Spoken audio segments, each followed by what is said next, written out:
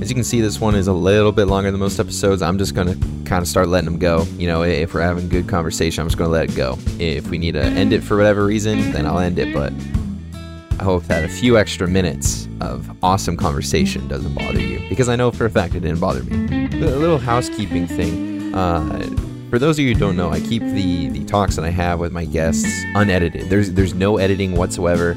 At least 99% of it is unedited. The only time I will edit something is if there's like a big old giant pause for any reason. You know, someone has to go to the bathroom, or, you know, someone has to go talk to someone off camera, or excuse me, not off camera, but off mic. Other than that, everything is unedited. It is true conversation. There's no skipping, no none of that. So yeah, that's kind of how I also keep these intros, except minus the long pauses that I might have. So everything you hear is unedited, everything you hear is raw, everything you hear is real, and it is in real time. Today I get to speak with Izaic. He's a really, really cool guy, very athletic, if anything, very athletic, but also very smart. He is super into fantasy, super into running, and that's about all I'm going to give you, because this conversation was really good. I really enjoyed speaking with Izaic and hearing about his journey from where he was kind of like, yeah, I want to do something, and then not being good at it, and then rising above the occasion and excelling at it. Really good story. Really good story.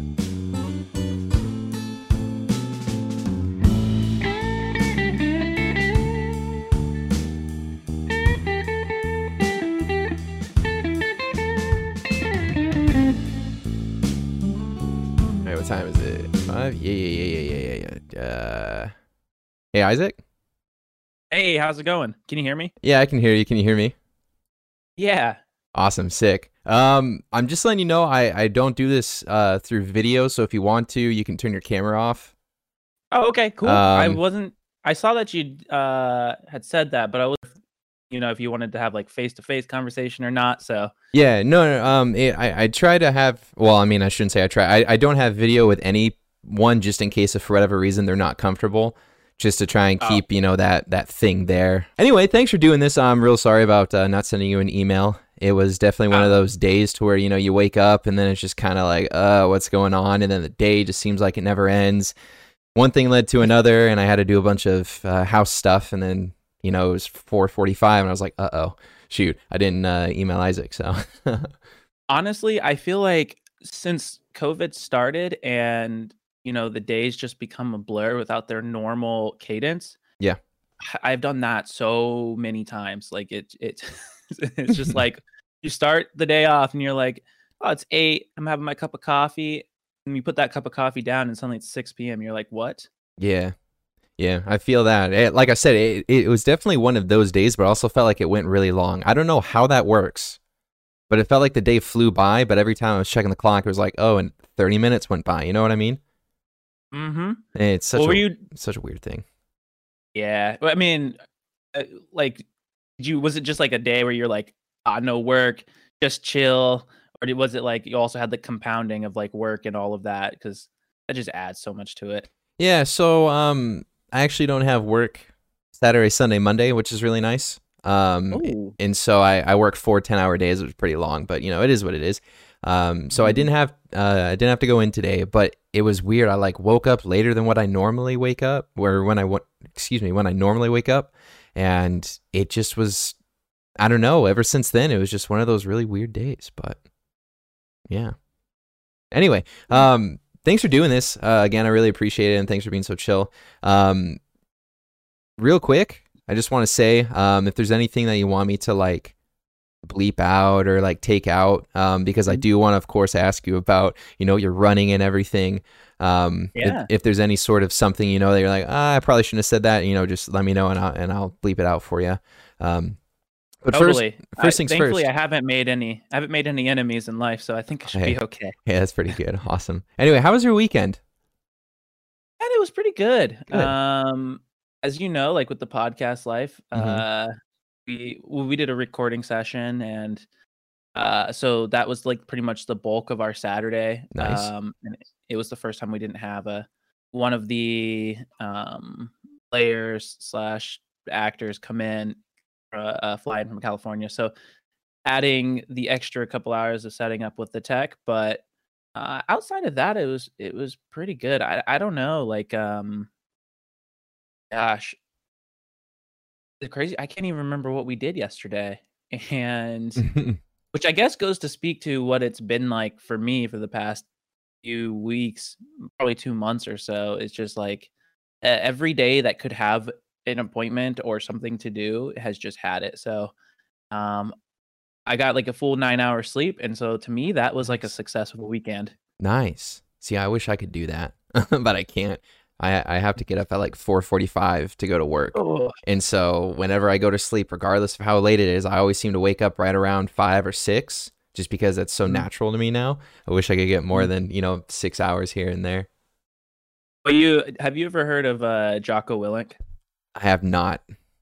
Okay, so he was a part of, like, the Navy SEAL team, I think SEAL Team 6, and you ever go look at he does, like, a few podcasts just kind of talking about military theory and history and strategy and all that, and literally all his Instagram is, like, is just a picture of his watch. It just says 4:30 AM, and then his caption is always, like, something like, "Get the day started," like, got a pretty successful following. You're just going to work, but, you could just throw that up there, just saying. Wait. Is this the guy that he's been doing the whole, pretty much just like wake up early and do something to motivate your day, like regardless of what it is? Hasn't he been doing this for like years? The bald guy, the older guy? Yeah, you exactly, bald guy, Yeah, you yeah, yeah, got it. yeah. Okay, yeah, I've seen him. He was on the only reason I know this, what was it, like a Casey Neistat video or something like that? You had a conversation with him. He's a pretty cool guy. I remember. Yeah, yeah, tough guy, but Yeah, pretty cool. Yeah, I yeah. think there's a lot that, everyone can take away from some of that mentality. So Gotcha. Yeah. Um. So of course, thank you. Like I said earlier, thanks for being on here. I do want to, of course, try and keep this as conversational as possible, just kind of running you through a mhm, few things so then you kind of understand what to expect. I do have a few things that I, of course, want to talk about. So if it doesn't like really come in, naturally, like, of course, I might just cut the conversation and then for sake of time, just kind of move into something. So if, I try and move on, but you really want to, roll back and say something, please feel free. Don't feel like that me just kind of cutting it is like, okay, we're done. Um, okay. but it just honestly just super conversational. So pretty much, let's just kind of, I want to ask you, of course, about your running, but I want to do that later. So tell me, D&D, why tabletop stuff? What's a big draw into your tabletop stuff? And then, of course, your Oh, podcast. You can go into that too. yeah, I mean, so I I grew up, um let's I have siblings, Mm-hmm. but my parents went through a divorce, and of course, I'm giving you the long answer, but Yeah, yeah, yeah. my parents went through a divorce, and so it was really just my dad and my younger sister and I. And my younger sister has quite a few disabilities, including some developmental ones, mentally. Mm. And so even though I had this sibling to interact with, the normal things that you would do with a sibling, I wasn't able to do. So I always grew up in a world of my own. Like I like to say that in some ways, when it came to playing, I grew up as like an only child, and so my imagination just bloomed and blossomed and was Mm. just crazy. So Okay. I grew up with that background, and naturally, it led into a lot of arts, like theater and stuff like that. And as you start, and along the way, I kind of, as a kid, stumbled into tabletop role playing, and it's part game as well as part role playing, and so Mm-hmm. it was like a natural fit for the nerdy geek that's always been hiding within me, and coupled well with like just like that imagination. Yeah. And so, yeah, I mean, I grew up doing that. I spent 8 years creating an entire world for um, role playing games. I want to say it was like from like eight when I was like 8 to 16, Wow. and I took a break from that because I got kind of insecure with my with myself, and not really sure who I was, what was acceptable for other people to see, especially as I got into the world of sports. And so I took a break from that all the way up through college into my first 2 years as a professional athlete, and ended up rekindling my love of tabletop RPGs. And it actually, funny enough, it started with me discovering the box of this world that I built for 8 years, because I couldn't get rid of it because I put so much time into it. And so Yeah. then it started with me saying, you know what, like I this is atrocious in terms of like mathematics and all of that and actual gameplay, but it is a super cool setting. And so I started writing and turning it into a book, which then led it down the road to me getting back into role playing games and along the way, just along with that, just like hearing about podcasts, getting into that world and finding out that there's this whole world of audio dramas that use tabletop RPGs, and one thing led to another, and now we're doing a sci-fi D&D audio drama show. So, And I will say it is pretty good. I listened to almost all of the pilot, almost all of it. I was done with work, and so I of course stopped listening simply because when I'm not at work, I don't listen to podcasts. I try and take a break, but it's good. mhm, I enjoy it, and I will say this: I'm not a big D&D fan. I never really understood it. Yeah, like mhm. it was one of those things to where I heard about it, and my parents were like, "Ew, you don't want to do that," you know. Not to say like in a negative way, but they're just like, "I don't think you would like that," because I was always into sports, and they're like, "Why would you want to Mhm. sit around a table and play D&D?" And so I just never really gave it a second thought. But listening to it, I was like, "Man, this is pretty good. I like this. It's interesting." I don't know if I could personally play it. Like I told you earlier, like I don't know if I could play it, but I do like listening to it. It's pretty cool. Wait. Yeah, I mean, I think because it definitely went through like that phase of like it went through the phase where everyone thought it was like satanic, right? And everyone was Yeah, hiding in yeah, their yeah, basement. And I it's coming back from that into a good light, but I think there's so many people who have this misunderstanding of what it is. yeah. Would you care, just from my understanding, kind of like explain it a bit? Oh, totally. I think the best way to describe it honestly is at its core to me, it's a collaborative storytelling. Mm-hmm. Um and collaborative between the game master, and then all of the players. And everyone's basically like, if you've done your job well, I think that you should be able to have some sort of story that you could recount later. Like, if you wanted to turn it into a book, maybe you could. Mm-hmm. But ultimately, um, it's decided by dice, a die 20, which it's basically just percentiles and stuff like that Mm-hmm. that have been attributed to basic skills and stuff like and stats and how you interact within the world of the game in success or failures is decided by that, as well as like kind of coupled with player ingenuity and figuring out puzzles. And it varies the scale of how like story-esque it is to I know that you're kind of into video games, Oh but yeah. it could also vary to not being very role play based, but being more map and grid based and being more like a Final Fantasy Tactics where it's all Mm. focused on like combat. So there's a little bit of something for everyone. But ultimately it's like the VR before there was VR. Yeah. So I take it as just pure like imagination, like literally the only way that you can, or I should say this, like the only box is your imagination. So Yeah, like, pretty yeah, much. And I think like my goal is obviously for everyone to have fun as yeah. I'm like kind of like GMing it, but I also have this secret goal I don't tell anyone where I am trying to get the players to go from saying my character does this to I do this, like Mm, trying to break down that barrier of yeah, realism.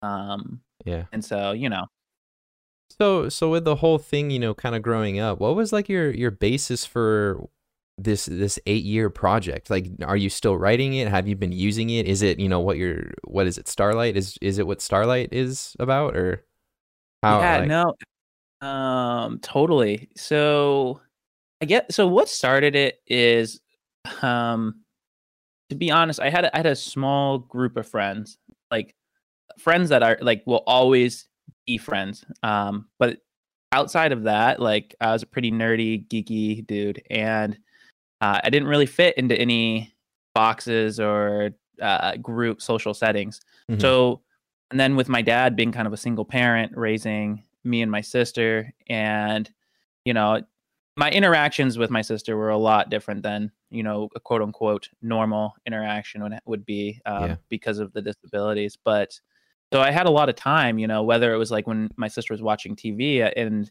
I would either feel that with reading or writing. And Hmm. the writing naturally manifested into wanting to create this world that me and my friends were like playing these tabletop RPG games in. And I'm a bit of a perfectionist. So Hmm. once I start something, it is so hard for me to stop and like always tweaking and always building. And because like the basis of D&D is everything happens within this setting. Yeah. Well, you have to know your setting so intimately. You have to know the geopolitical struggles. You need to know, even down to like sometimes knowing like the population makeup of said imaginary town to individual motives. Or even if you don't know individual motives, because there's so many things in this world you're creating, you need to have like an idea of what it could be. So honestly, since I was creating this world, I was just fleshing it out, and it just took time. Like it's pretty much what like every epic fantasy writer or even like a lot of like world building and science fiction authors will do is they'll just spend so much time building the basis for their setting to take place. And I wish that I could say that Starlight is from that, but it's not. Starlight's just like something that I want to do something a little different because most D&D takes place in like that old style, like, knights and castles and all of that sword and sorcery type thing. Hmm. But as of now, I took the entire setting and it's not the same, but it's very closely aligned, and it's in the works of becoming my first novel. So I'm actually almost done with draft 3 and about 5 chapters from finishing that and then giving it out to beta Nice. readers. And Nice. yeah, no, it's been like a labor. It's been a big labor of love, and honestly, I don't think authors get paid enough sometimes now that I know how much work goes into it. Yeah. And so fingers crossed, people give me some hard hitting advice, they tear it apart, and I can come back with another draft and then submit it to a publisher. But Hmm. that's where that 8-year project is going. Yeah, that's really cool because here's the thing. When I first, or I should say this, when you first contacted me, I put out that Reddit post and you're like, yeah, I like to Mhm. do this. I was like, first of all, man, that's a weird way to spell Isaac. Like I've never seen, I've never seen anyone spell it that. So I typed it in on Google and I was like, oh crap, like this guy is the real deal. I was like, oh my goodness, like he has all these NCAA records and everything. I started sweating. I was like, I was talking to my wife. I was like, you're never going to know who just messaged me. And she's like, who? And like I showed her and she's like, wait, what? It was really cool. But I would never, and I say all of that to say, of course you're a huge, well-known sports guy in the collegiate level. But I never would have guessed you would be so into writing and so into the whole creative aspect of what is, D&D and fantasy. Would you consider Mhm. yourself more of like a writer, or would you just consider yourself like a not well endowed, shoot, what's the term? A well-rounded just fantasy geek, if I can say that. Oh gosh. That's probably the highest compliment I've ever received. So I'm gonna go with that. Okay. I would definitely I, I would say that that's my first love is and probably will be the world I'll always be in. Whereas like sports and athletic endeavors, that has I'll always be able to give back to that, and I always will because of how much it's changed my life, the Hmm. travel it's allowed me to go on and all of that, but that ultimately has, like, a clock, like, there's gonna be a day when the knees give out, there's gonna be a day where even if nothing goes wrong with your body, the pain is just too much or it's just like, there's a good time to retire. Yeah. So, I think while that has, like, a timeline, I creativity and perfecting that in whatever form that takes, that never stops. Mm. So I think that will always be kind of who I am foremost. Now, when we start training, when we're in the weight room, when we're at a race, like forget all of that. You're just getting raw, aggressive me. Like Hmm. you can throw all that creative stuff out the window because we're there to win. Yeah. Would you consider it to have been rather hard to live in that sports life and then also want to be this creative person? Or would you consider it to have been pretty, hand in hand? Or just easy, I should say, easier, than what people might think. To, want to write, this fantasy novel, if you will, Yeah. design these campaigns, is that what they're called? Yeah, campaigns. Yeah. Yeah. So, design these campaigns, but then also, dedicate all this time to training and, travel and actually competing. Yeah, so I think that it's really difficult earlier, like when you're getting more serious with sports, say your junior or senior year, that can be really a difficult time because it's so formative, and Hmm. you might be looking for a scholarship. And then when you're in college, man, like no way. Like you only have time for a few things. Hmm. And so for me, like I was engaged, I was school and running, which was like my job because I was paying for my schooling. Hmm. So there was no way like I could do any of the creative stuff. But then once you and I think this is the case from talking to a lot of just professional athletes, not only in the sport but in across spectrum, is the demands of being a professional athlete is so hard and tolling on the body that when you finish, you're dead. Like Mm. you go home, you're having a good day if you go out to the bar, you go get some brews or restaurant or whatever. Yeah. Or you're not too sore the next day. But the flip side of that is even though you've worked yourself to exhaustion, now like a lot of times people are finishing with anywhere between 3 to 5 more hours than the average person who's working 8 hours in a day. So you actually, if you can get yourself into a pattern and whether that's creating or whatever your passions are, it leaves a lot of time in the day to get better at those things Mm. than and otherwise. Like I don't know if I was working, out of college, like the normal, probably 8 to 10, Yeah. maybe even more, Yeah. depending on the job. Gosh, I don't know if I'd be motivated to do a lot of these side projects. So I think it answer your question. I think as a professional athlete, it really complements it for sure. Hmm.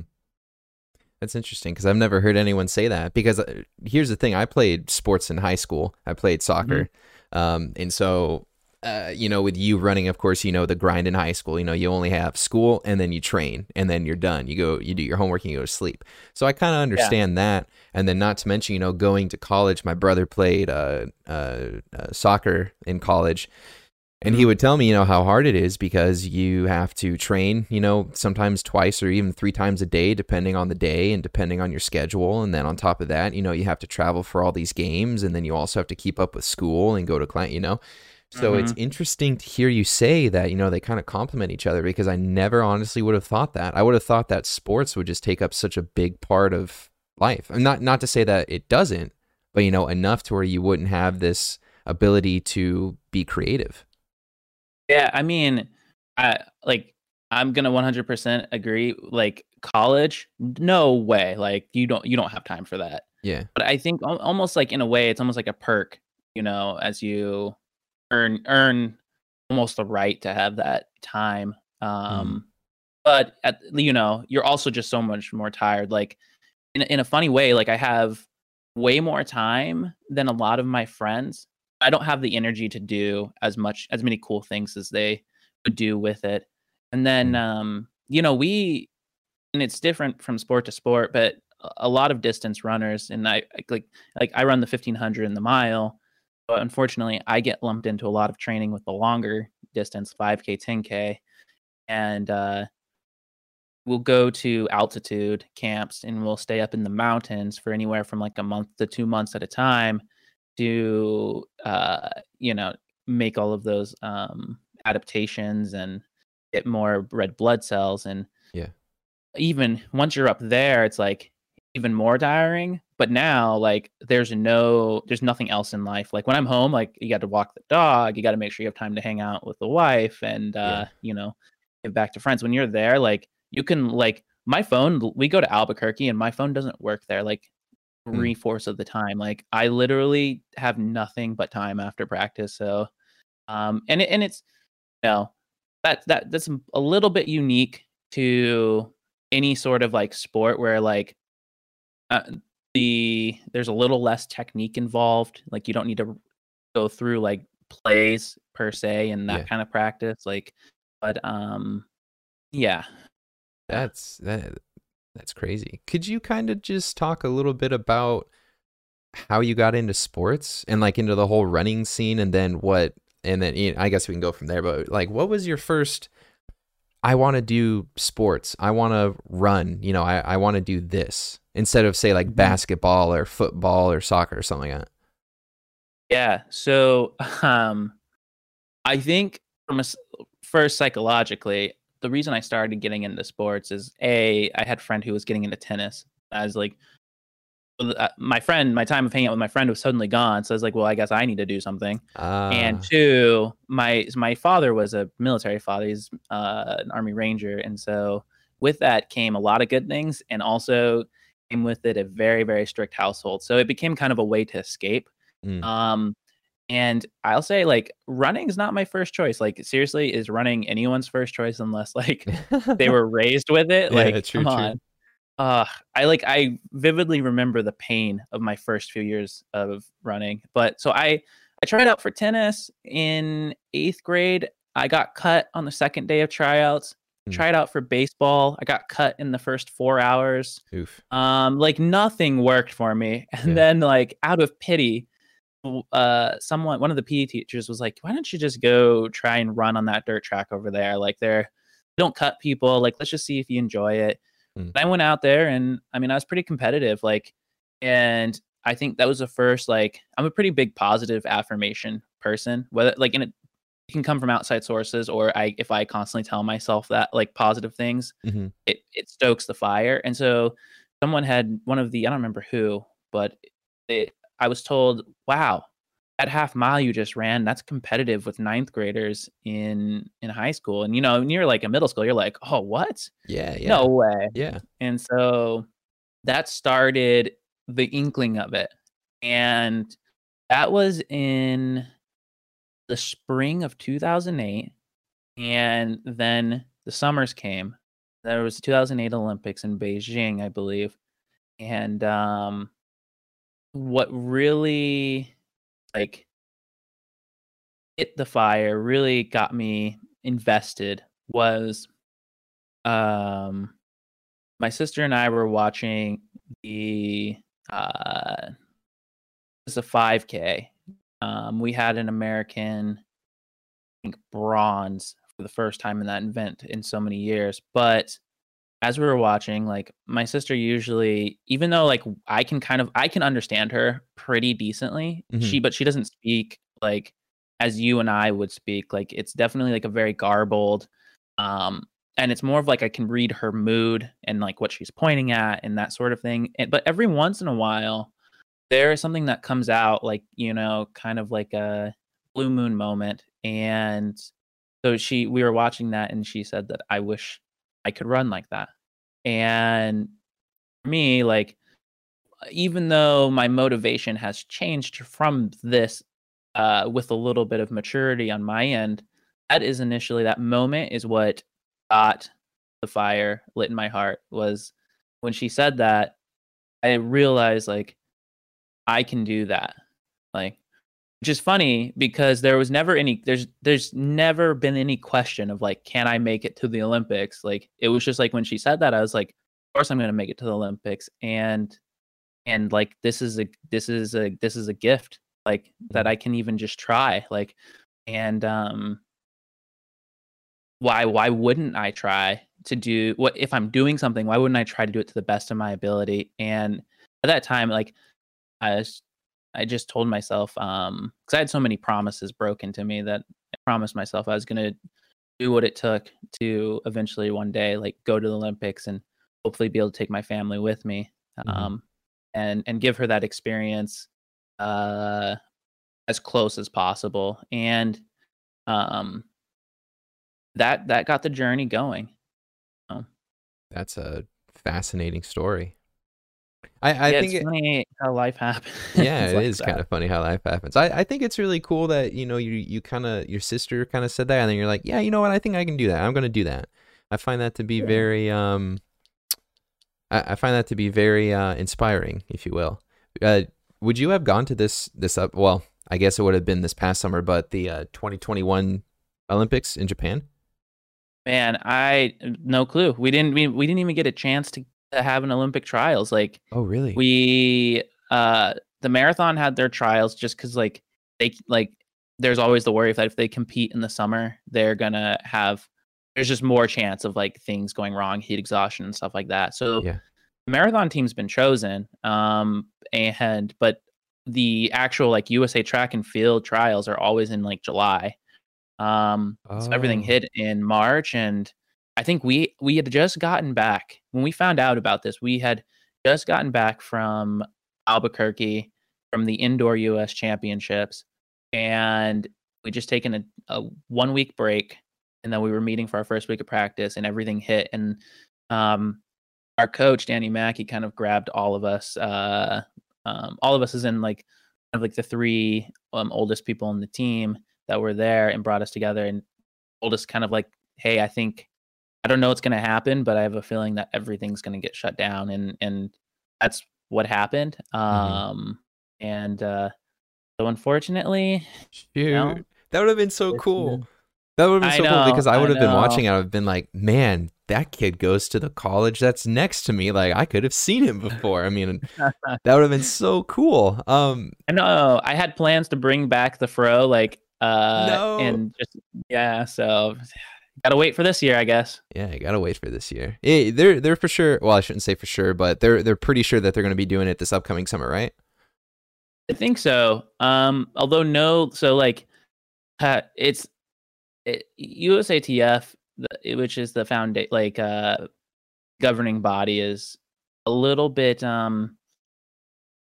what's the word? They're not on top of it at times, Mm. and so there is no plan necessarily that's out. I believe that they're working on something, but TBD. I think there's going to be something, whether that's like massive testing protocols with no fans, and then massive testing protocols in Japan, Hmm. or like I don't know if they're gonna have fans, or if like fans are gonna be required to wear like space age helmets that like lock in their breathing. Who Yeah. knows? But Yeah, it'll be I interesting to think see what something they would do. happen. Yeah, yeah, because here's the thing, when I found out that they were closing, I was really sad because one, I love watching the Olympics. It's so cool to see Mm. how far people can push their bodies. Not to mention, my mom was always super into it when I was growing up, so she would always have it on during the summer and the winter. But I've always enjoyed watching, people just sprint, Usain Bolt just freaking, Oh yeah. plowing the 100 or whatever it is, and he does it in under 10 seconds or whatever the record is, just him being a beast. And, seeing Michael Phelps just destroy the swimming. That's the best term I got for it. But I've always enjoyed to see the amount of determination and the training and everyone, just putting their best out to try and even shave off quarter of a second to win it or to beat the record. I've always found that fascinating because, like you Right. said earlier, sorry, go ahead. Oh no, I was just gonna say, like, I mean, that's just the human story, man. Yeah, It's like everyone wants to see these like impossible feats. So like, I agree with you. yeah. Because like you said earlier, you're kind of like your own. You pump yourself up. Whether that be verbally or like in your head. I'm the same exact way. I remember when I used to play soccer all the time. I would, if something was to happen, I'd be like, don't be, don't let it down. If you scored an own goal by accident, that's fine. Just push yourself forward. And I still do that now with almost everything. Even at work, I'll be like, dang it, I got to go to work. Hey, dude, it's going to be fine. You're going to have a great day, kind of thing. So I like to hear, people, at least other than myself, are pumping themselves up in their head, trying to really get it going. Makes me feel good.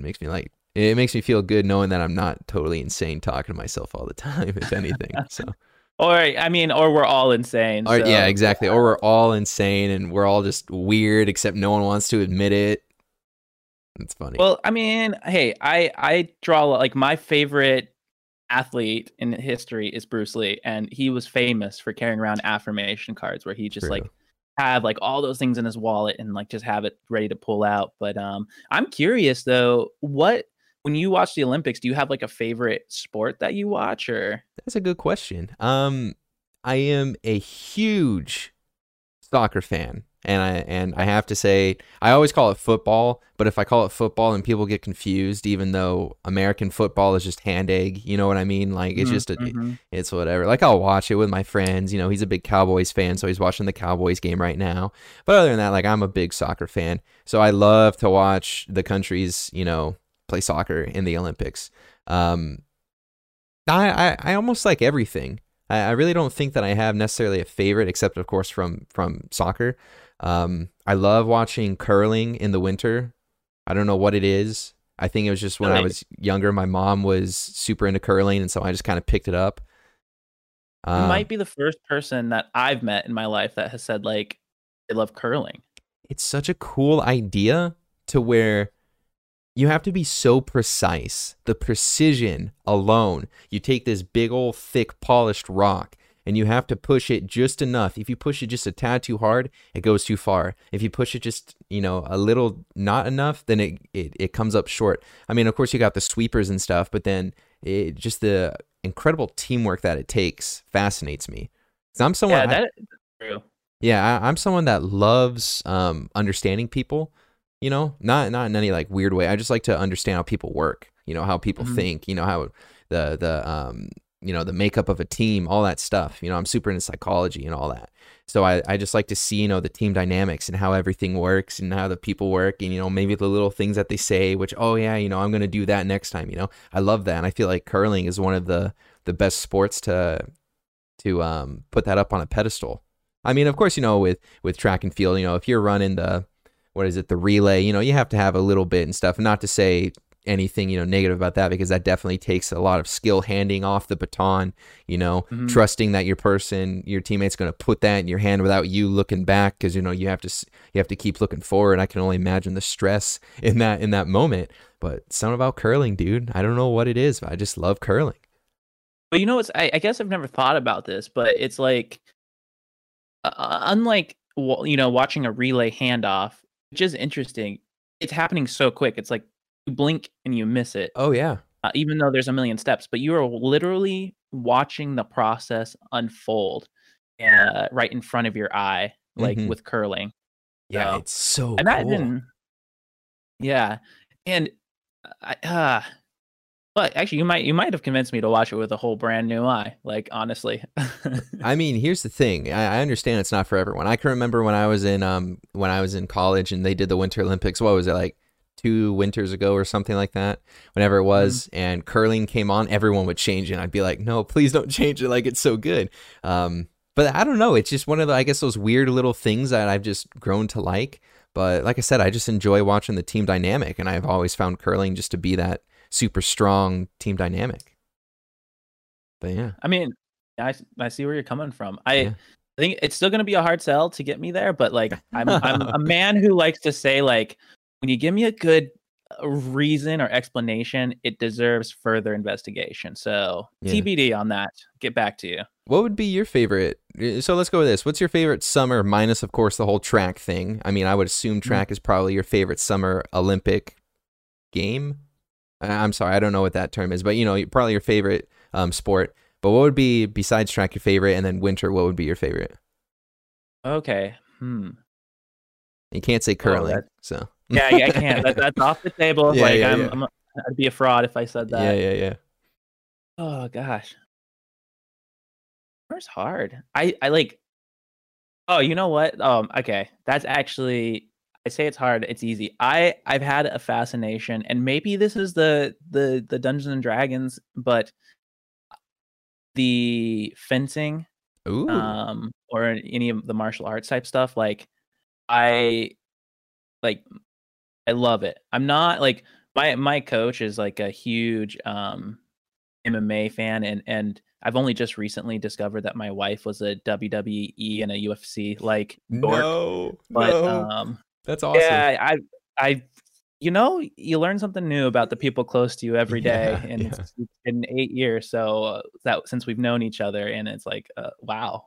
But I'm nowhere near to their level, but I think that I do have like a tendency to love those like combat things, and for the same reason that you love curling, there's like there's a finesse, there's a such a precision to fencing, um, and I think like I'm pretty inspired to try and pick it up later. I work with this chiropractor, and she works with the fencing national team, and I tried to convince her to like get my coach to let me do it on the side, and she was like, "Yeah, you're gonna end up with one side of your body like so much stronger than the other because like that's all they do is they Yeah. stand on like whatever like their point side is. They're just on that one side all the time." Hmm. Um, and winter, I've had I used to think this was so lame, but over the past 2 Winter Olympics that I've watched, I've started to really, uh, get a sweet spot for the, I don't even know what it's called. The is it f the figure skating with the dancing? Like, Yeah, yeah, yeah. I think that's what it that is. yeah, yeah. So that is so cool to me. I don't Yeah. understand how, like, people do that. I can barely stand on a wet floor with tennis shoes.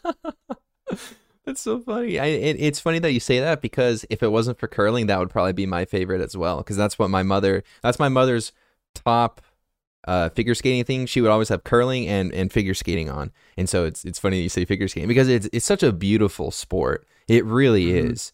Like the sheer precision that you need to be able to throw your partner up, have them spin 4 times and land it flawlessly, all while trying to keep, momentum. And then, as soon as you hit it, you have to disperse the momentum. That stuff is so cool to me. It's so Oh, yeah. beautiful. Think about the trust that goes into it, like, Oh my goodness. Yeah. 'cause those, the their footwear, like, if even one of your partners kicked out in just the wrong way, that thing would slice you, Oh like, yeah. oh, man, or, like, and you're trusting that you're gonna catch them just fine, like, oh, yeah, Hmm. nope. I'm amazed, not for me. I'm not gonna do it, Yeah. but I love watching it. I'm just like you. I can't stand on a wet floor either. I tried to go ice skating once. It was my first time ever, and like I could stand, but I wasn't very good at like pushing off or whatever to actually get some speed. And I Mhm. felt so bad because I was just kind of going around in a circle, and I fell over, and I was just kind of sitting there trying to stand up, and the dean of the school at the time was coming towards me, and it was his first time as well, and he couldn't stop, and he just ran over me and like hit his face in the ice. I felt so bad. That's when I quit because I was like, nah, I don't want to do that again. That makes me feel awful. So funny. Yeah.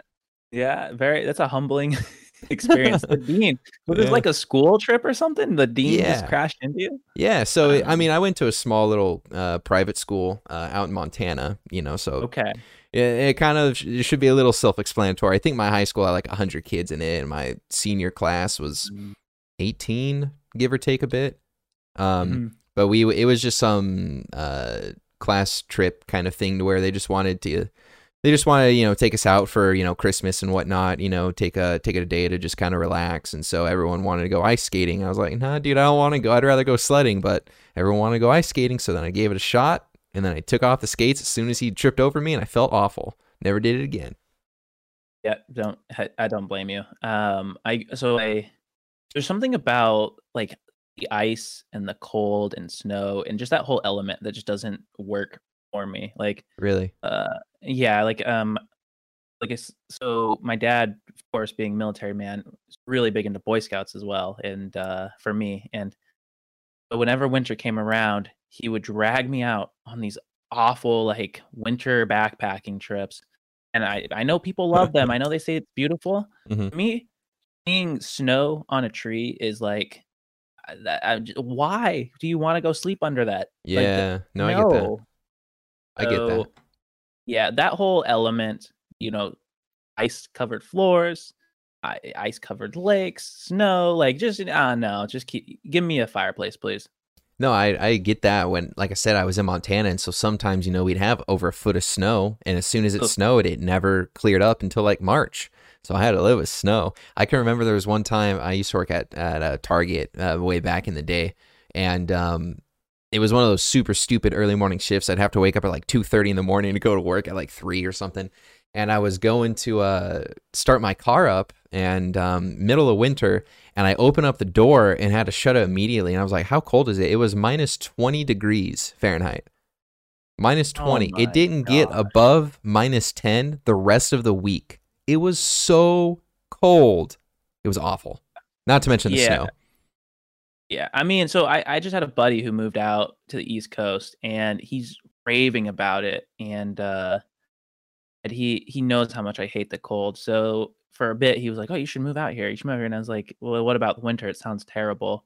And he's like, "Oh, it's not that bad." And I was out, I saw him last winter and just like any chance he had of me like ever moving to a place that has really bad cold is just out the window. Um yeah. Yeah, it's So yeah, go ahead.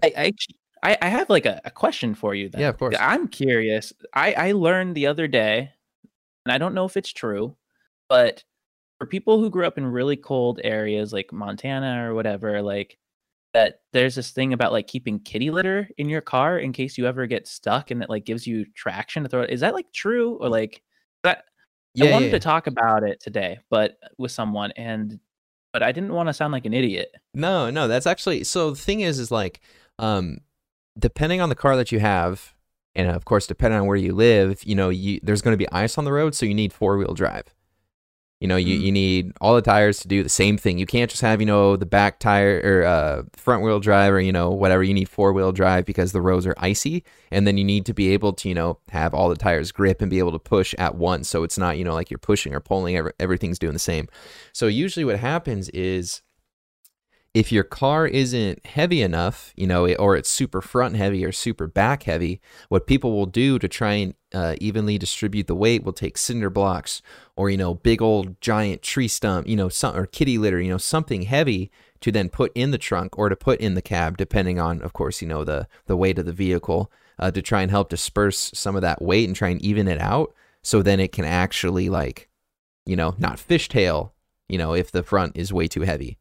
So yes, people do end up doing that, but a lot of people get creative and they just use cinder blocks or something else that's relatively heavy. I know people would actually go out for whatever stupid reason. Actually, I guess it's not stupid, but they would buy like full on weight sets, like dumbbells and uh-huh. stuff, keep it in the back of their car, and then during the summertime, they would take it out and use it to work out, and then they would put it back in the wintertime. It's because it's so heavy. So yes, people Uh, do end up doing yeah. that. I don't know, like, so even though I was born in Detroit and like most people in who are military background, they end up if they end up in Tacoma, which is where I ended up as a kid, you start somewhere else, your parents move to Fort Lewis, and then you move out to Tacoma. So I have grown up in Tacoma most of my life. So Hmm. I've had this like cushy Pacific Northwest like lifestyle where like the Yeah. worst thing you get is this mist. Yep. And I literally theoretically from Boy Scouts, I know how to survive, but I don't know how to survive. No, yeah, it's a pretty big change going out there. Even out to like Idaho, it's crazy. I would assume you've been probably all over, so you've probably seen all the different areas and stuff. But of No, course, for sure. yeah. So real quick, you do track in the springtime, yeah? That's when our main season is. We Okay. actually have 2 seasons. Wait, what? So, yeah, we have an entire indoor season that happens Oh, during the winter. oh, And so this right now, this time of like fall up through January will be like our base building where we'll get a lot of our fitness. We'll do a lot of our like fitness in terms of long miles, tempo runs, long intervals, like mile repeats to 2-mile repeats, not the fast stuff. mm, Um, and that'll all be in preparation for like the indoor season, which is on like 200-meter bank tracks that oh, are well, they're in different facilities. A lot of the really good tracks tend to be over on the East Coast. yeah, But think of it's more like that's like our preseason. Like yeah. it's not really indicative of anything. It's just like if you make a world's team off of like an indoors world's team, more power to you. But like it's more of a springboard for the real season in the spring. Gotcha. Yeah, I didn't realize that you guys had a off season or preseason, if you will. That's interesting. But Yeah, like kind of going back to the whole snow, cold thing. Like you have it so easy here. I should say we have it easy here. It might only get to freezing, 32 for a few days, and we might get some snow, but for the most part, Hmm. it's just so nice here. Like the mist is beautiful. I love how the weather, stays right around 40 or 30. I love that cold weather. So it's definitely much better than way out in the middle of nowhere, Montana. That's for sure. Yeah, and it's honestly it's so ideal for training. Like Hmm. I know so many people who like live in places where it snows a lot, and usually in places like that there's access to indoors tracks, but Hmm. there's not as many indoor track facilities, and like as you can tell, like there's not like there's like professional stadiums generally Hmm. for even running. So it's like a lot of things you're doing is at the discretion of other people's facilities or colleges. So yeah, having talked to quite a few buddies who live out in places like that, they talk about the disruption that like winter can be sometimes, where it's like Yeah. I know people who literally like they will go do their repeats in a car garage. Jeez. It makes So sense. Like where yeah. the town that I lived in, they had some big old giant, just empty, like I don't know, warehouses, if you will, and people Mhm. rent them out, for a few days, and they do like indoor soccer or indoor sports or training for track or whatever it is, just because you literally can't do anything outside. It sucks, 100%. So it's nice to be here and have grass 364 days minus the one day that we might get snow. So it's beautiful though. I love it so much. It's kind of funny though that you say that you hate the cold, but yet it is pretty cold here most of winter. How do you get around that? How do you just like suck it up? Yeah, I think you just suck it up. Yeah. Especially like I'm used to it to some degree. Like, I mean, I've been doing this now for I feel so old. I've been doing this now for like over 10 years since I Mm-hmm. started. But Yeah. you just get used to like I don't know, like being wet and dealing with it. Yeah. We were in Iceland in 2018, my wife and I, and Lucky. this was like postseason. It was yeah, beyond lucky. It was awesome. Like we didn't even realize because like Iceland Air, they do like stopovers. So like we weren't even gonna go there, and then it popped up on like our online when we were buying the tickets, and they're like, "Oh, Iceland does stopovers where like for no extra charge you can stop for up to 7 days in Iceland and then continue on your trip." So we did that, and one of the big takeaways we got because it was just freezing there in the Mm-hmm. fall, like, and one of the big takeaways we got from this flea market, the lady's like helping us. She's totally swindling us. She's like overselling these like sweaters, but whatever. We're tourists and we're like, oh, we want the real experience. Yeah, take my money. We'll Yeah. talk you down a little bit, but not really. But she goes, there's no such thing as bad weather. There's only bad clothing.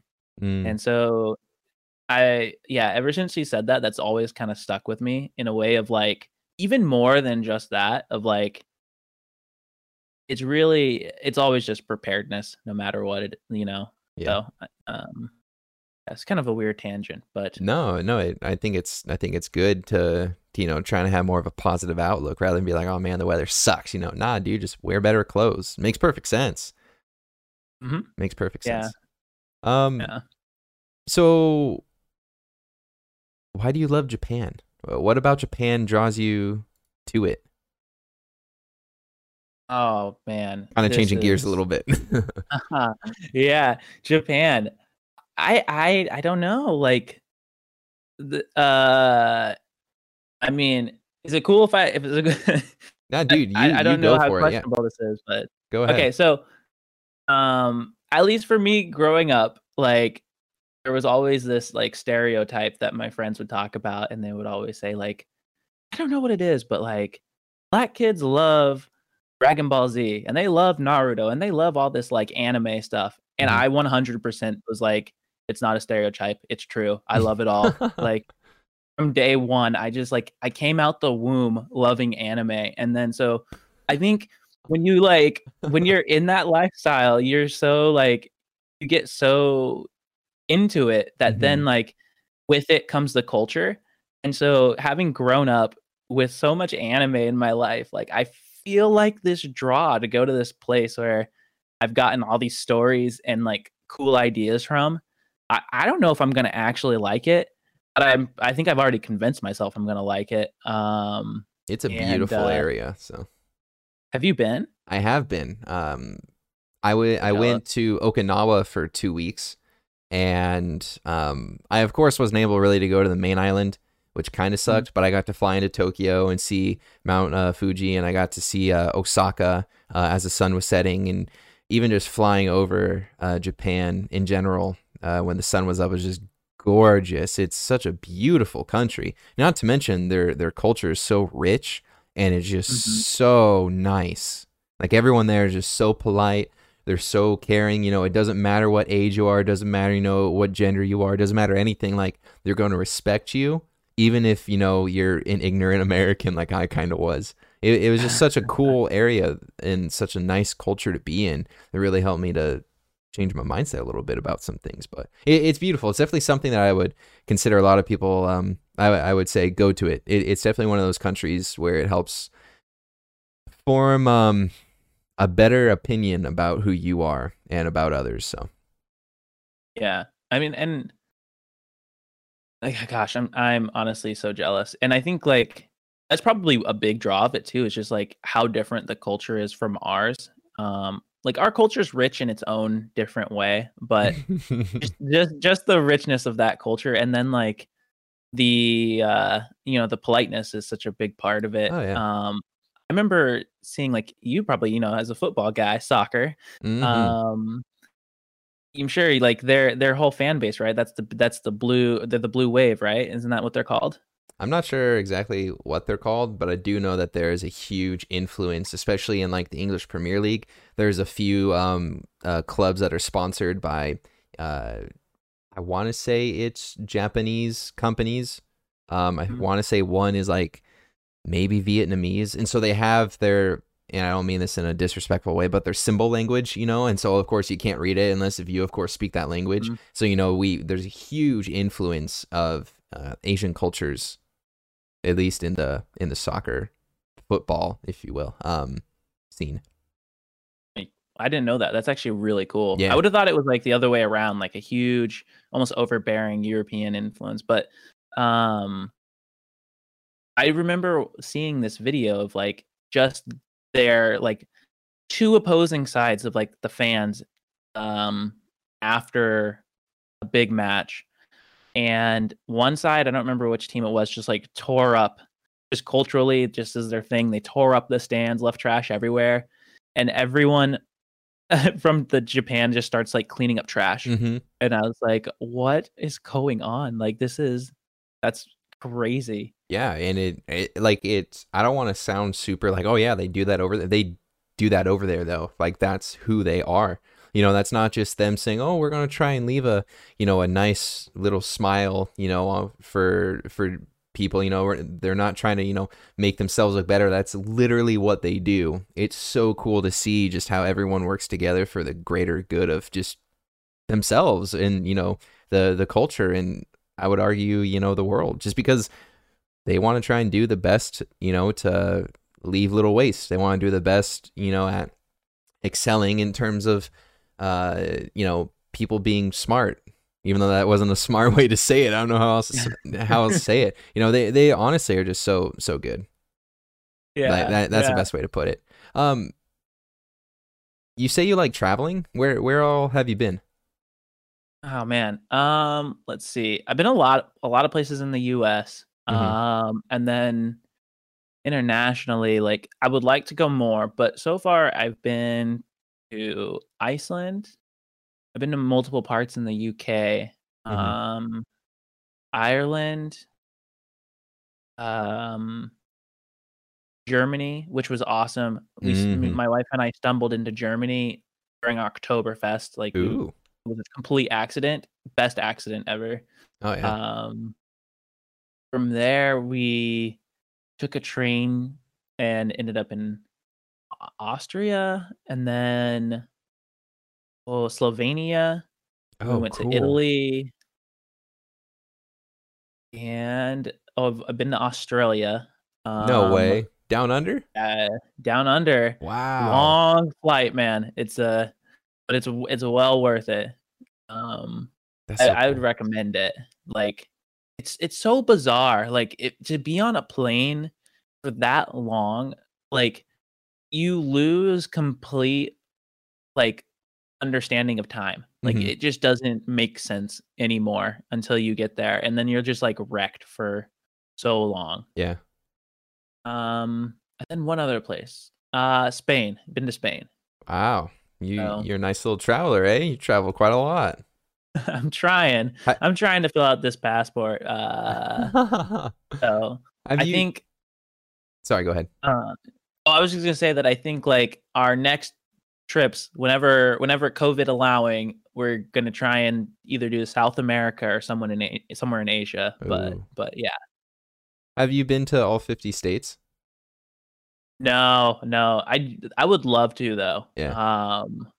I just like all of my travel in the States tend to be like where work takes me. Oh, okay. Um, so but one day, like what about you? Have you been to most of the states or I've been to most of them, but a lot of them I've driven through almost all of them. I've never been to Hawaii. I've never been to Alaska, but I've driven through almost every other state. I have family all over the East Coast, so I've been all throughout the East Coast. I've driven from Florida to Montana twice, and so each time we took different routes. And so I've been through the Dakotas. I've been through Midwest.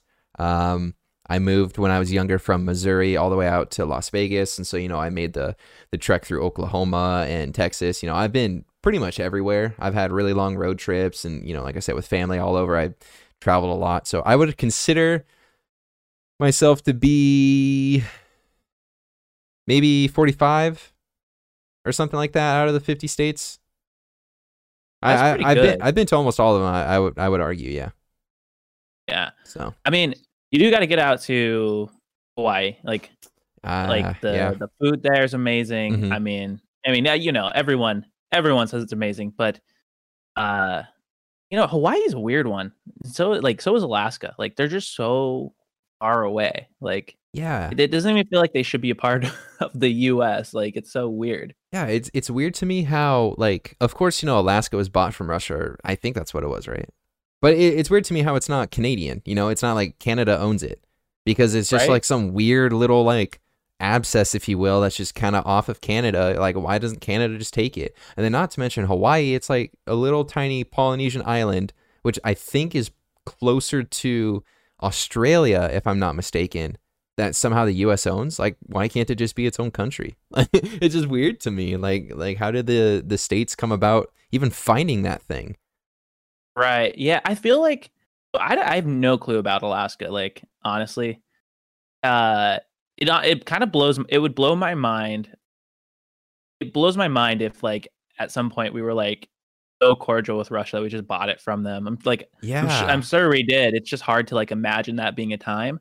And then yeah. I think with Hawaii, right? Like when we were in the Pacific Theater for World War II, it made well, I don't know if it Oh, was right. already a part of the US, but for sure it must have been like a strategic point for uh being able to stage any groups or refueling areas, right? Yeah. August 21st, 1959 is when Hawaii became a state. Okay. So, of course, they knew about it beforehand because, like you said, I'm pretty sure they used it as some sort of thing in World War II.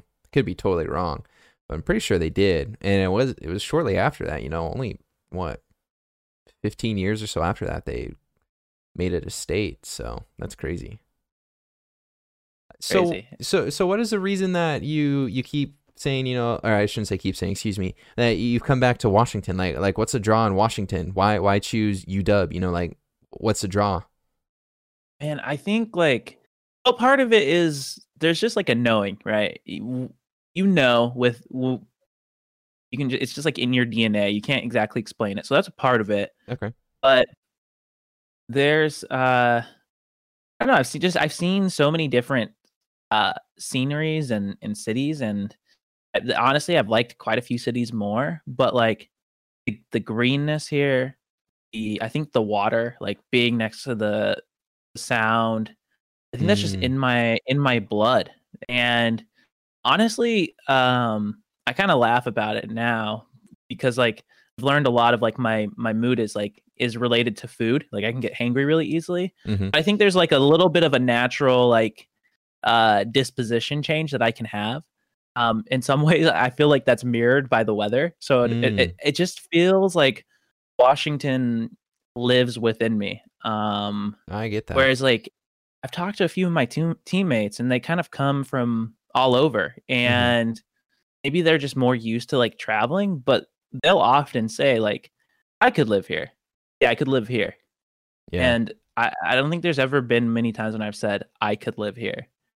But and then I think when you're like I said with the altitude trips, when you're um away, for 2 months or whatever, Mhm. um the absence can make the heart grow fonder, I think. And so, especially when we go to Albuquerque and there's like dirt and cactuses Dirt. and not much else, no water, Yeah, yeah. it makes you appreciate what you have. And Yeah. so I think it's only reinforced it. And it's funny because like all of these things are like not community based things. I think they're things that just like fill me up as a person. Mhm. And I wish I could say like it's like there is totally like the Seattle freeze out here, Yeah. and for some reason like either I'm a contributor to it, and so therefore it doesn't bother me, Mhm. or I can just like overlook it for like the ability to escape to the mountains and the water and all of that. Mhm. Yeah, Um, it's honestly so pretty out here, and I totally get what you mean because I actually lived in south of Portland for about 30 minutes, 45 minutes south of Portland to go to school. mm, And okay. when I was down there, I was like, yeah, it's not Montana, that's for sure. It's not Montana at all. It was close to the ocean, about an hour, and then about an hour the other direction was, the mountains. So it was something. But my wife actually she lived up north in the islands, right? Hmm. And so in Washington, up in the islands up there. And so I would take Okay. trips over the summer to go see her and just driving through Seattle, and then driving up, I-5, kind of seeing the mountains. And so I was like, oh, it's just so pretty up here. Like there's a draw to it, man. And like you said, I'm not sure if it's one thing or another. It's just so pretty. Yeah, I It's think that's like gorgeous. are you I feel like it's an out like are you an outdoorsy type person? Like you love to get out for hiking and all of that sort of stuff? Yes and no. I used to be really into it, but not recently. I think it's just after I graduated, I moved up here, and then the whole idea of getting married and stuff shortly after, and then um, trying to figure life out, and then COVID and everything. I think that kind of put a damper on me wanting to go out, just because it's like I literally don't know what's going on. But I would consider Yeah. myself, I would love to go hiking and stuff more, and explore and everything. I have some family that lives out just east of Issaquah a little bit, and so I would go out and see them. You're driving through, what is that, 90? You're going east 90, and Oh you're just yeah. driving through, big sign. You can see big sign, little sign. You're like, oh, it's so pretty. I love it. I want to hike that stuff. I want to do it. It's just such uncertain times right now that I think Right. it's kind of deterred me from that. Not to say that I don't want to do it, but it's like, I don't know. I think I'm making excuses more than anything, but I might be hearing a little bit of that, yeah, but yeah, you never know. Like things are so at times so turbulent, right? You could be yeah, out in a hike and you could get back and you could get a text saying the world went crazy. There's no toilet paper anymore in the yeah, stores. yeah. And you missed your chance. I think that's where I stand on it. It's just like I'm not someone who's like super anxious. I'm very calm, if I can say that. But at the same time, it's just because it's such a weird time right now. I just don't want something to happen. I don't want my wife to, all of a sudden need something because, she's not working right now, and she'll need, the car, or, like she Hmm. might have to go interview, and, it's just like, there's so many things that could be up in the air. I'm just, I guess, worried because I don't want something to go bad more than anything, but Yeah. that's No, kind of where I stand. I hear you. Like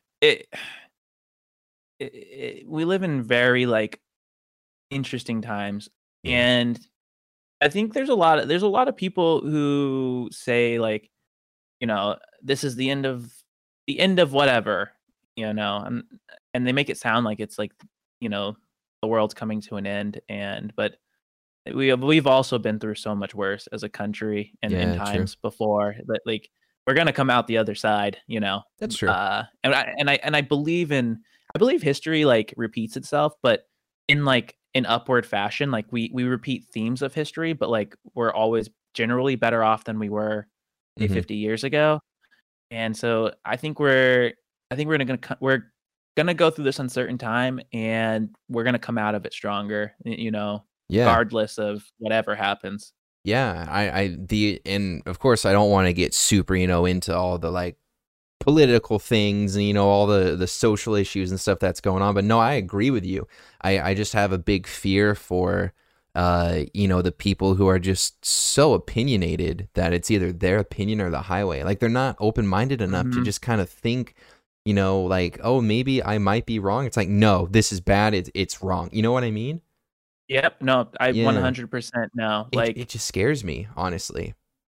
my wife and I are very like middle of the road and I think for me, like that partially comes from writing. Like once you start writing fictional characters, it forces you to imagine this character as a real person and to like, even if you don't like the character, to understand their viewpoint.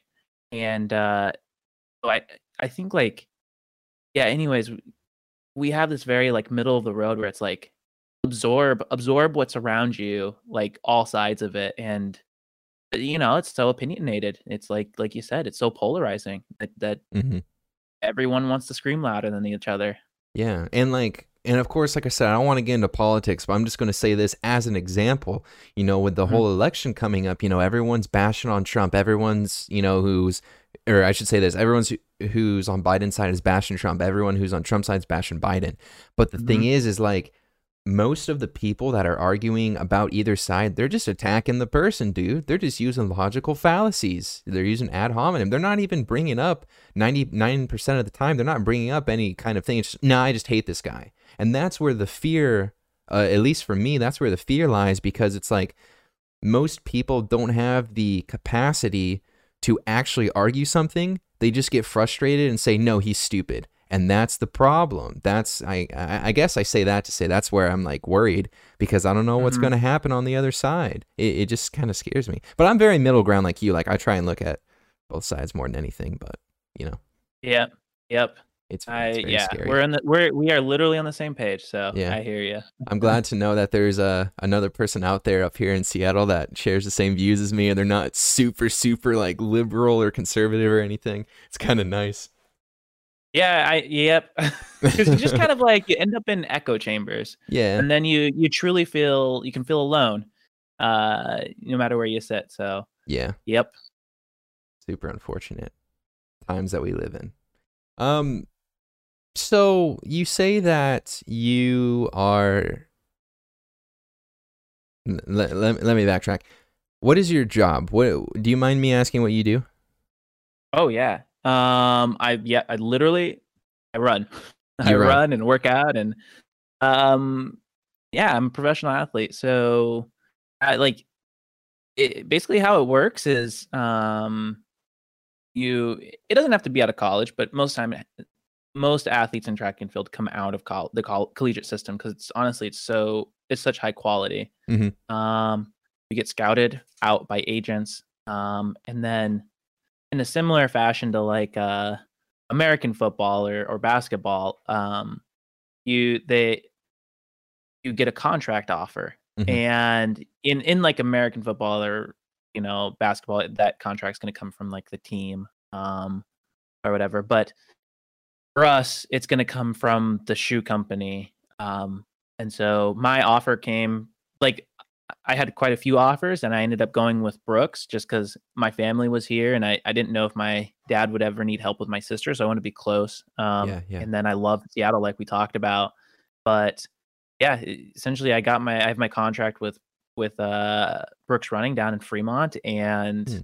they pay me a full-time salary, and then on top of it there's bonuses or there's rollovers to increase it based off of performance. And it's definitely like it's not a lifestyle you live if you're risk adverse, because based on how you perform, and there's so many things you can't control, like however long your contract is. I've seen people have contracts for 1 year. I've seen people have contracts for 6 years at a time. Like, you could come out the other end with no contract, like have your feet cut out from under you. You could come out, if you perform well, you do your job, you could come out with a similar contract or even better, or Mm. you might get a pretty big reduction. It's like there's so many variables that go into it. But at its base level, yeah, you get you get a contract, you get in line with the program and the coach, and you get after it. That's interesting because I never would have thought that you would be contracted by, like, for example, a shoe company. Because in my mind, when I'm thinking of work, I think of, okay, I'm providing a service for, whatever company, and I'm making them money, but then I get paid for that service pretty much. And so so when you say, this is your job, just because I'm so traditional in that whole idea of work, Mhm. are they trying to help me understand? Are they so of course, you're sponsored by them, you're using their shoes and whatnot. Is it like if you perform, really well at a certain event or something like that, they take a chunk of your money? So that's kind of how it works, or how does that whole thing work? If you can get into details, that is. Oh, totally. Yeah, I have no I honestly, there is such an issue with transparency in contracts. Whereas like in a lot of other sports, you can like figure out people's, like, the transparency is there. And Hmm. there's a lot of corruption in our sport specifically because the transparency is not there. But yeah, so you ideally your agent, who is the one who gets a cut of your contract. We'll get into that later because I have a lot of thoughts about that. But they're not they're not all good. But they help you kind of haggle out your contract. And ideally they'll play multiple companies off each other and really get the best deal that you can get. And as for the particulars that come in the contract, it can vary. So what usually happens is someone's given like a base pay salary. So let's just say, like, uh, uh, Joe Runner makes $50,000 base pay salary for 3 years. Hmm. So that's his money. That's what he's going to get, on a quarterly basis, or however the contract says it's paid out. On top of it, a lot of times you'll have bonuses written in the contract from the company that's sponsoring you, because the idea is, like, they want to pay you. They want to pay you enough money to be economical on their end, and like, obviously they're always trying to pay the least amount, and Hmm. your agent's trying to get them to pay the most for what you're worth, and usually it works out somewhere in the middle, ideally. And but the better you do, the more likely you are to end up, not likely, you will end up on teams. You will end up, being seen internationally. Because track and field is pretty big internationally, even though, like, it's not as big in the US. Hmm. And so you're essentially just a billboard. You're getting them more screen time. So Oh, that's okay. where you get these bonuses built in, where it's like, if you place like first at USA's, that's a $20,000 bonus. If and Oh. maybe that's first at USA's on an Olympic trials, where, like, first at USA's on a year that's not Olympic trials might be like might be $10,000 less. Um, you know, Personally for me, one of the reasons I didn't go with Nike is because, and they get a lot of flack for this, and I know a lot of athletes that they haven't, like, actually forced this on. But there are some companies, Nike being one of them, that, like, they'll do reductions as well. Like, if you don't race 6 races in a year, or if you underperform by this much, they'll reduce your contract Hmm. uh by $10,000 or whatever, or down to like this, whatever number. Yeah. Um so, you know, and there's plus and minuses to that, because that if you have reductions, it might mean that you're getting this actually really good deal of pay up front, and then, like, that's their way of trying to protect their money. Yeah. Yeah. Yeah. But let's see. And then on top of that, a lot of times races themselves will have bonus, like, prize money in it. Hmm. So in a weird way, it's you can almost like kind of double dip it, because like your company, your sponsor might be paying you, but then if you do well at a race, usually somewhere between first and fifth place, there's usually some extra money in there. Oh, Um, okay. and then you have a time limit usually to your contract. So for me personally, I'm actually in renegotiations here pretty soon, and I had a great first contract, like 4 years, like amazing. Yeah. And I knew I had so many teammates who had like 1.5 years to prove themselves. Hmm. So I, then it gets reassessed and you see where you go from there. And I think the only other thing like interesting of note is like potentially rollovers. And rollovers mean like if you perform, it's usually for like substantial performances, like American records, things like that. You get X amount of money added to your base pay versus just like, a bonus payout at the end of the year. Okay. So it can be, there's no standard of like what to pay an athlete. So, you could really be taken advantage of, or it can be actually a really robust way of making a living. But you don't know. That's why I say it's not for like faint of heart at times. Yeah. How would you go about, so let's just say if I, came out of high school, I didn't play college soccer. How would I go about trying to maybe get scouted or found out or something like that? Or like what's some advice that you would give some aspiring professional or wannabe professional athlete? What's some advice that you would give them? Yeah, especially if you're not going the traditional route, you're going to be fighting an uphill battle. And so I think one of the really important things is going to be like there's a lot of meets put on by uh the USA Track and Field Association. Hmm. And they usually run like the main circuits that lead up to USA's. And I would get in as when you're ready, like, you know, because this is probably assuming that you don't have like a school budget helping you get around. So you like, they need to make sure that they're actually ready to perform. And then they need to line up a few races that are within the purview of the USATF foundation, because you're gonna be you're not gonna get the chance to race probably people your age. You're gonna be racing people that are in your skill level more so. Hmm. You need to be ready to perform, which is, it's a good thing to have that pressure. Um, and you want to go to these USATF races more so than like your local race that's just happening in the state, like Hmm. because you're more likely to have agents out there who are just there watching their athletes perform. Hmm. So it's an exposure game.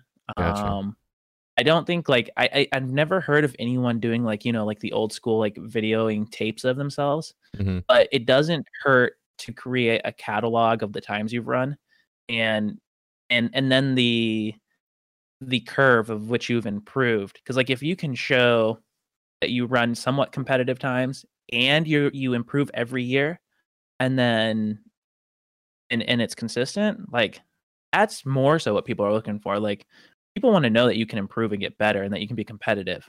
So Mm, yeah. okay. Yeah, because I remember when I was in high school, I played soccer up until junior year, and then I Mhm. just made some stupid choices and didn't play my senior year. And now, of course, I'm kicking myself in the butt. I love the sport. I want to play so bad.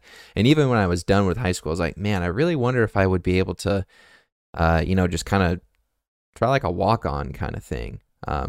So I was just kind of curious, like maybe what advice, you would be able to give someone like that. But that I think that's good, Oh just yeah. try and get exposure. That's definitely one of the things. There's probably, I would argue, basketball camps, football camps, probably camps for every sport in most states or most areas of the world where you could get at least an eye on you and maybe talk to someone, right? Yeah, oh, 100%. And I think like, you know, you need a coach. Like it's not till probably much later in your career that you probably could go without a coach, but most people need a coach at all times. Like, Mm-hmm. and that's something I would say. Like, if it's someone that was in your situation, it's and they missed a year, and then they're not sure if they can walk on or not to a Mm-hmm. team, like in college. Like always, like this is just a life skill, right? Like Yeah.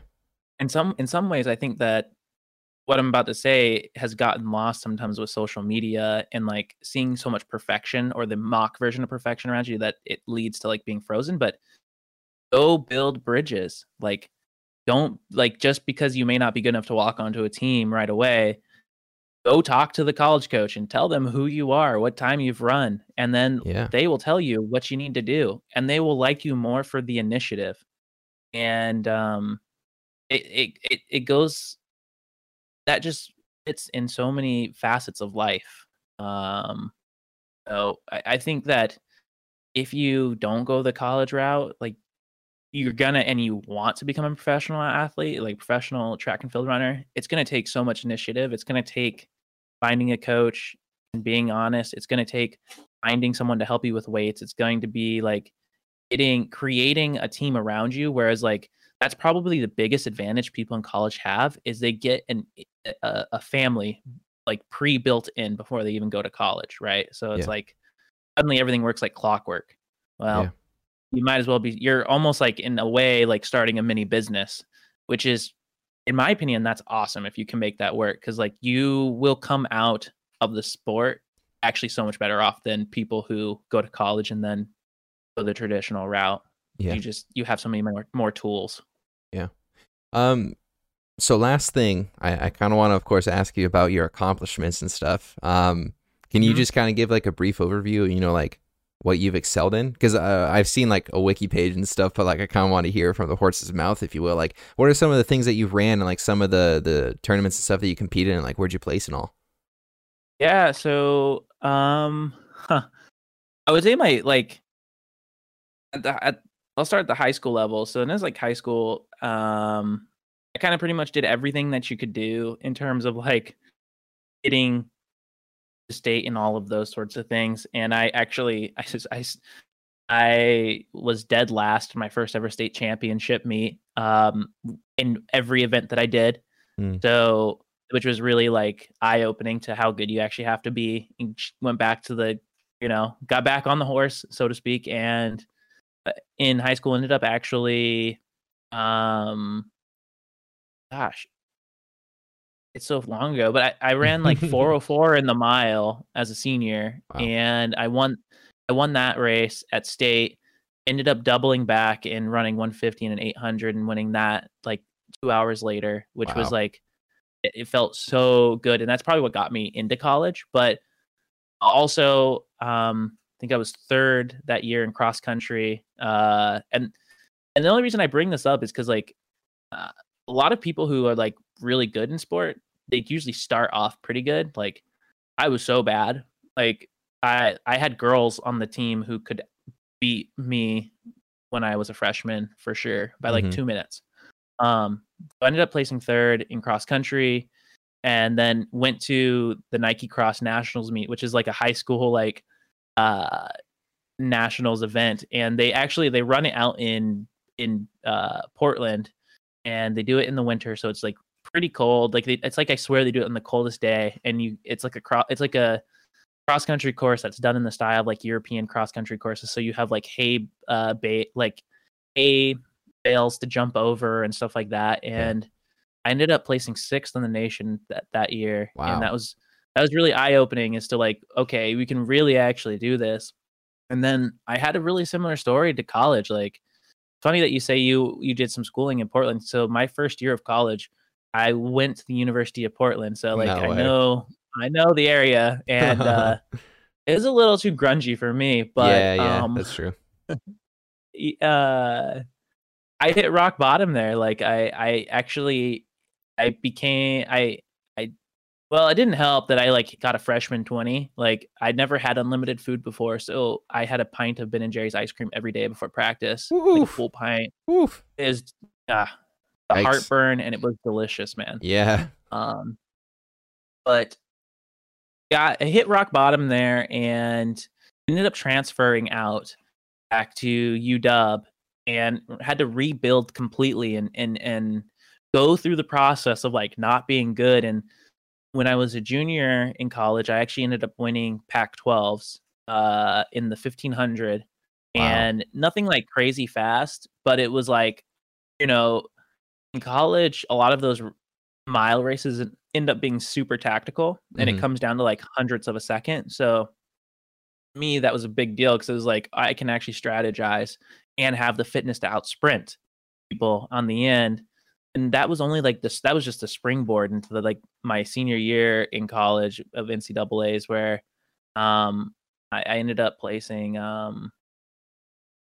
cross country like has always been harder for me because I'm a bit of a bigger dude. So like I have a little bit more muscle than most people. I'm like 160 pounds, which sounds small, but like when most of your competition's like 130 or less, like Yeah, you true. you're carrying a lot more weight. Yeah. Um, so 10Ks were always hard for me, and that's what they ran cross country wise. So I ended up placing 30th there, and that still springboarded me so much more into NCAA's. I ended up second in the 1500 at NCAA's, and that year was 2016. So never having ever done a USA anything, because I always just took time off. Mm-hmm. I did my first USA's, which was actually Olympic trials for 2016, and it's actually really brutal. I ended up placing 10th, and I say it's brutal for Olympic trials is because every round of the 1500, there's 3 rounds, and it's only like 5 or 6 people make it out of each round, and it gets less and less.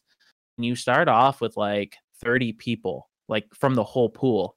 And Hmm. you in a course of 3 days, they whittle it down to like a field of 12 people. So for me, that was a huge deal, like coming out of college, like having because you race so much more in college than you do as a professional athlete. So like being exhausted, coming out and placing 10th in and making it through rounds that professional athletes weren't making it through is a big deal. Yeah, yeah. And so then and I was super tired when became a professional athlete, and I this probably frustrated my professional coach so much, but I was like, "Coach, I'm so tired. I can't run." And he'll kind of let it be until it had like 2 months had gone by. Hmm. And then I was like, I gotta start, don't I? And he was like, you need to start. Yeah. So it actually ended up kicking me in the butt and basically had an exact repeat of college. And I would say like the highs of my career so far, is in 2018, I ended up placing second at USA's, and which was a bummer because it wasn't a world championship or an Olympic team, but I ended up running the North American, Caribbean American championships off of that. And so I ended up winning that, and that was an awesome race. It was run in Toronto, Canada, and so it's kind of funny because it's a bit of a joke. Like it's nowhere near as hard as like the European version, but Mm-hmm. still it's a cool feather to have in the cap, and like Yeah, to get to yeah. do that in Toronto was awesome. And then from that, like I got invited to run on like World Athletics Cup, which was such a cool race. It was in Teddington, or no, it was in sorry, not Teddington, it was in London. I stayed in Teddington, and the idea behind that was they wanted to try a new model, and I don't think it's going to stick, but they want to do something where they brought all these countries together. And instead of making it about individuals, they made it about the teams. So like Ooh, the bib that goes on your uniform doesn't have your name on it; it just has your team, that's and they cool. score it like it's awesome. They scored it like a meet, like you would in high school, where it's like country versus country, adding up the points of the runners of where they placed, and man, and then there was like a massive purse, and the whole experience was awesome. I mean, USA, we ended up just demolishing. Mm-hmm. And it was so fun to be on a team like that, and in that format. So I think in my race, I ended up placing fourth. And then, gosh, time wise, like I said, I started off pretty bad. Like I started off not being able to break 20 minutes for a 5K till like now I'm like I'm hoping this is the year, but I'm right at like I'm 3:53 for a mile. Wow. Um, so yeah, Holy crap. you get really good at things when all you do is that one thing. Yeah. So I can remember in high uh, school when my coach would try and have us try out for varsity and stuff, he'd be like, "Yeah, you got yeah, to run a 6-minute mile." And I remember thinking, "Oh my gosh, I can't do a 6-minute mile." But here you are doing sub 4, and I probably couldn't do 7 now because I'm just lazy. But dang, sub 4-minute mile, that's insane. Oh man, that it's so much work to get there. I don't know if I recommend it, but I'm very proud of it. And also when you realize where you still got to go, because the world record is like 344. Yeah. So the US record is 349 or 347 for outdoors. Hmm. So that's the goal. That's the goal, is to make steps towards that. So we're still, we're still Yeah. far way off from that, Yeah. um but yeah, this might be the year. Wow, that'd be so cool. That'd be awesome to think, man, I spoke to the world record holder for the mile. That would be so cool to think about. I mean, not to mention, like that would just be an incredible accomplishment. Like Oh I yeah. honestly could not imagine breaking a world record, especially in something, that's like the world record. Like just that just blows my mind to think that, like of course, it's probably much more than, say 10 or 15 seconds. It's probably a whole lot more than just, oh, it's only a couple seconds. But like just thinking about it, you're pretty close to that. Yeah, it's so funny because it's so close and yet so far. Like Yeah. you get to this point, and every year is like a half a second. Like Yeah. you're oh man. But it's the pursuit of it. Hmm. It's the setting a goal that's almost feels overwhelmingly impossible and trying to attain it. That's the meaningful part. Like that's what gets me up in the morning, put on the Yeah. shoes, like let's chase something and try and become better than we were yesterday. And like, it provides that for that realm. So Yeah. man, yeah, we'll keep whittling away. That's so cool. Just real quick, how would you even go about shaving off seconds in a mile like that? Is it like sheer determination, or is it like muscles, or is it short hair, or like what's like a what's like a thing, like a, I don't know, the thing, if you will, that shaves off seconds?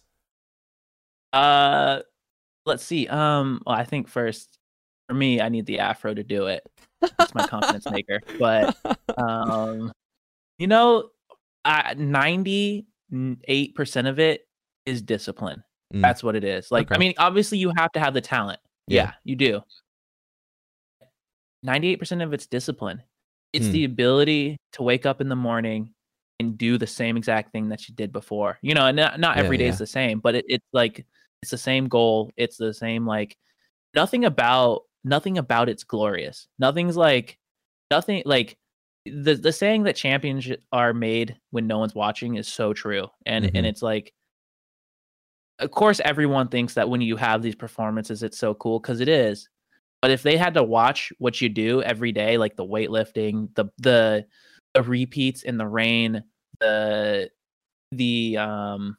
monotonous like 2-hour long run you do on Sundays, Hmm. and it's not glorious. You like, and it's the ability to accept the monotony and to see it in the grander scale of the bigger picture, and to know that you're gonna fail. Like you are going to fail. Hmm. And the only thing that makes you stand out, if you have all the talent and stuff like that, is you are gonna fail, and you're gonna figure out what made you fail and how to like stand back up and then climb over that hump and use that to be better. And I would say that's 98% of it. And then 2% of it is confidence. 2% of it is it's that belief, it's that mental side. Like, I mean, you hear about like, the old story of like the mom who lifts up the car to save her child when she never should have been able to. And Yeah.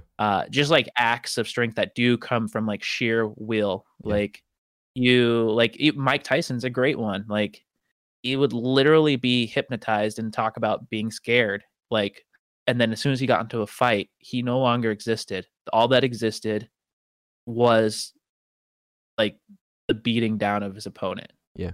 was that punch. And like you have to be able to step into that zone, that flow state, in order to do that. Because if you don't do it, someone else that you're racing that day will. Hmm. And if you could both be like right about in the same percentages, there's something about that flow state that just unlocks so much more potential. And so you have to be able to like that last 2%, that's where most of the time champions are made as well. Mm. Like, and the ability to just kind of like get that last little push to overcome. Yeah. So I mean, I don't know if that answers your question, but Yeah, no, yeah, it that's does. kind of Yeah. my thoughts. Yeah, no, it's so true. You know, a lot of people, and I can kind of speak, you know, not of course to the same caliber of experience, but you know, like even trying to just, you know, be the best I could be in a high school sport, you know, people didn't see all the training and stuff that went into it. But you know, whenever I would score a free kick or something, I'd be like, wow, you make that look so easy. It's like, yeah, dude, I've been practicing that for months, you know, Mm-hmm. years. So I definitely agree with you 100%. Um, so I'm going to ask you this last question, and then we're going to end things Okay. because I actually have Okay. Chipotle sitting here and I'm starving. I'm so So jealous. I I love Chipotle, so good. In the email that I sent you, I gave you a little heads up saying if there's a piece of advice that you could give someone, because I do believe that everyone, you know, they regardless of who they are, they always have something that they could share that someone else can take and actually apply to themselves. So you know, this could be about sports. This could literally be about anything. You want it to be. It doesn't have to be about anything that we talked about today either. But what would be like a piece of advice that you would like to like pass down to someone? Yeah, I think I actually I feel like I kind of hit it earlier, Okay. but what I had thought about was just and part of this comes from my life experiences with being a professional athlete, but then my dad being having the mindset and the experience he had with the military, and it's the ability to scaffold off of failure and hardship. It's the ability to see the grander picture, and you know, like there's no for me, I was taught at an early age, and I think that this is what's made a huge difference in my life of like, we're gonna make this happen. I don't know how, but we're gonna make this happen and we're gonna figure out along the way Mm-hmm. is there's failure's not failure until you decide it's failure. Mm. Like something might not have gone right. Something might not have been something that you wanted, but that's ammunition for you to like get pumped up for how you can fix it and do better next time. And it's also a learning experience. Like it's a lesson. That's what it is. And I've noticed now as I'm like reconnecting with old friends who like kind of like bemoan their circumstances in life or their direction. It's that life is against them. And I'm sure to some degree it is, you know, but things are things are hard and it's always other things' faults.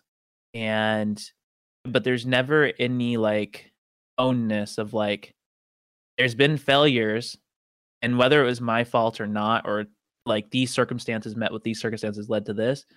A lot of people don't they just like hit that failure and that's it. They're like, that didn't work. They don't figure out how to use that failure to try again Mm. adjacently Yeah. and get where you want. And so I think like that's probably the most important thing that's really changed my life. Yeah.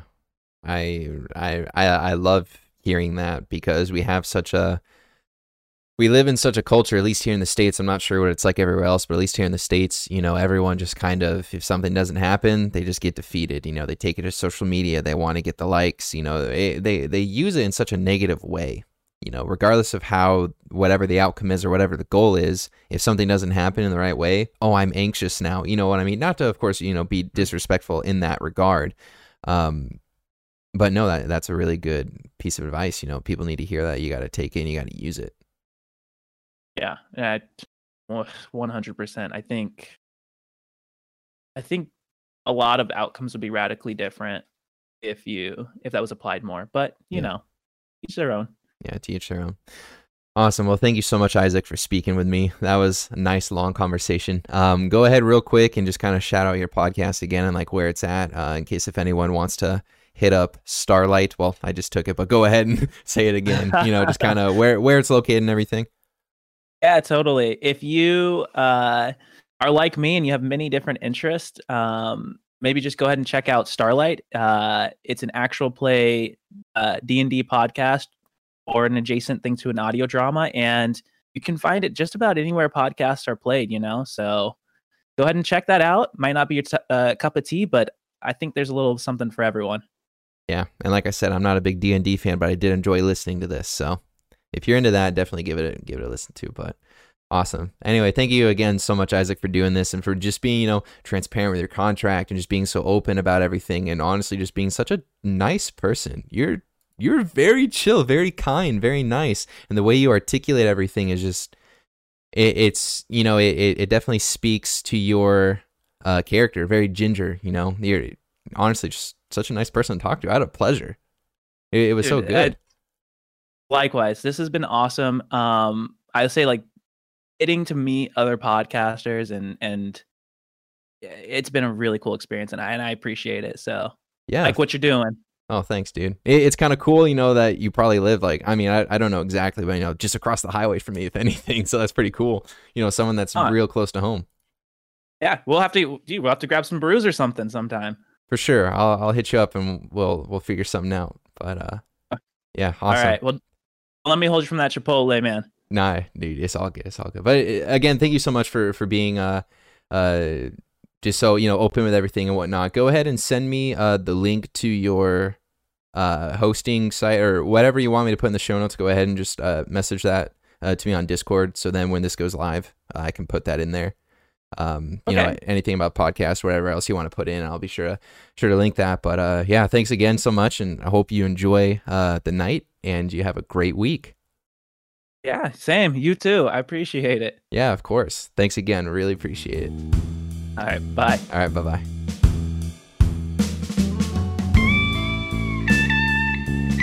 Dude, Isaac's freaking lit, bro. What the heck? That was such a nice conversation. It was just so chill. It's so nice to speak to someone who's just so down to earth and so relaxed and so chill. It's super nice to have conversations like that.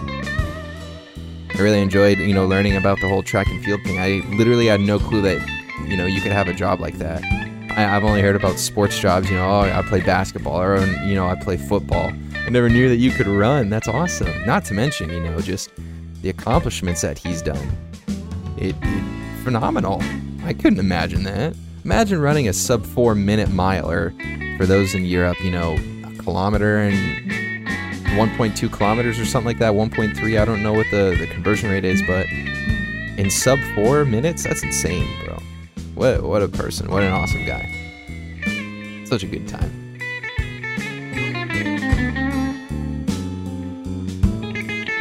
Thank you for listening to this episode of Across the Pond. If you feel this was something that deserved your time, you really enjoyed it, or even if you really disliked it, please rate it however you see fit on whatever platform you're on. If you think you know someone that would love to be a guest on an episode, please send them my email address. That's acrossthepondpod01@gmail.com. It's in the show notes. You can also connect with me on Twitter at KingServant. That's KIngsServant. I want to thank Mark for making the logo for me, and for the Black Couch label and solo artist Ollie H for making the music. And I want to thank you, the listener, for being here and giving this about an hour of your time. Really do appreciate it. Tune in next Sunday for another episode of Across the Pond.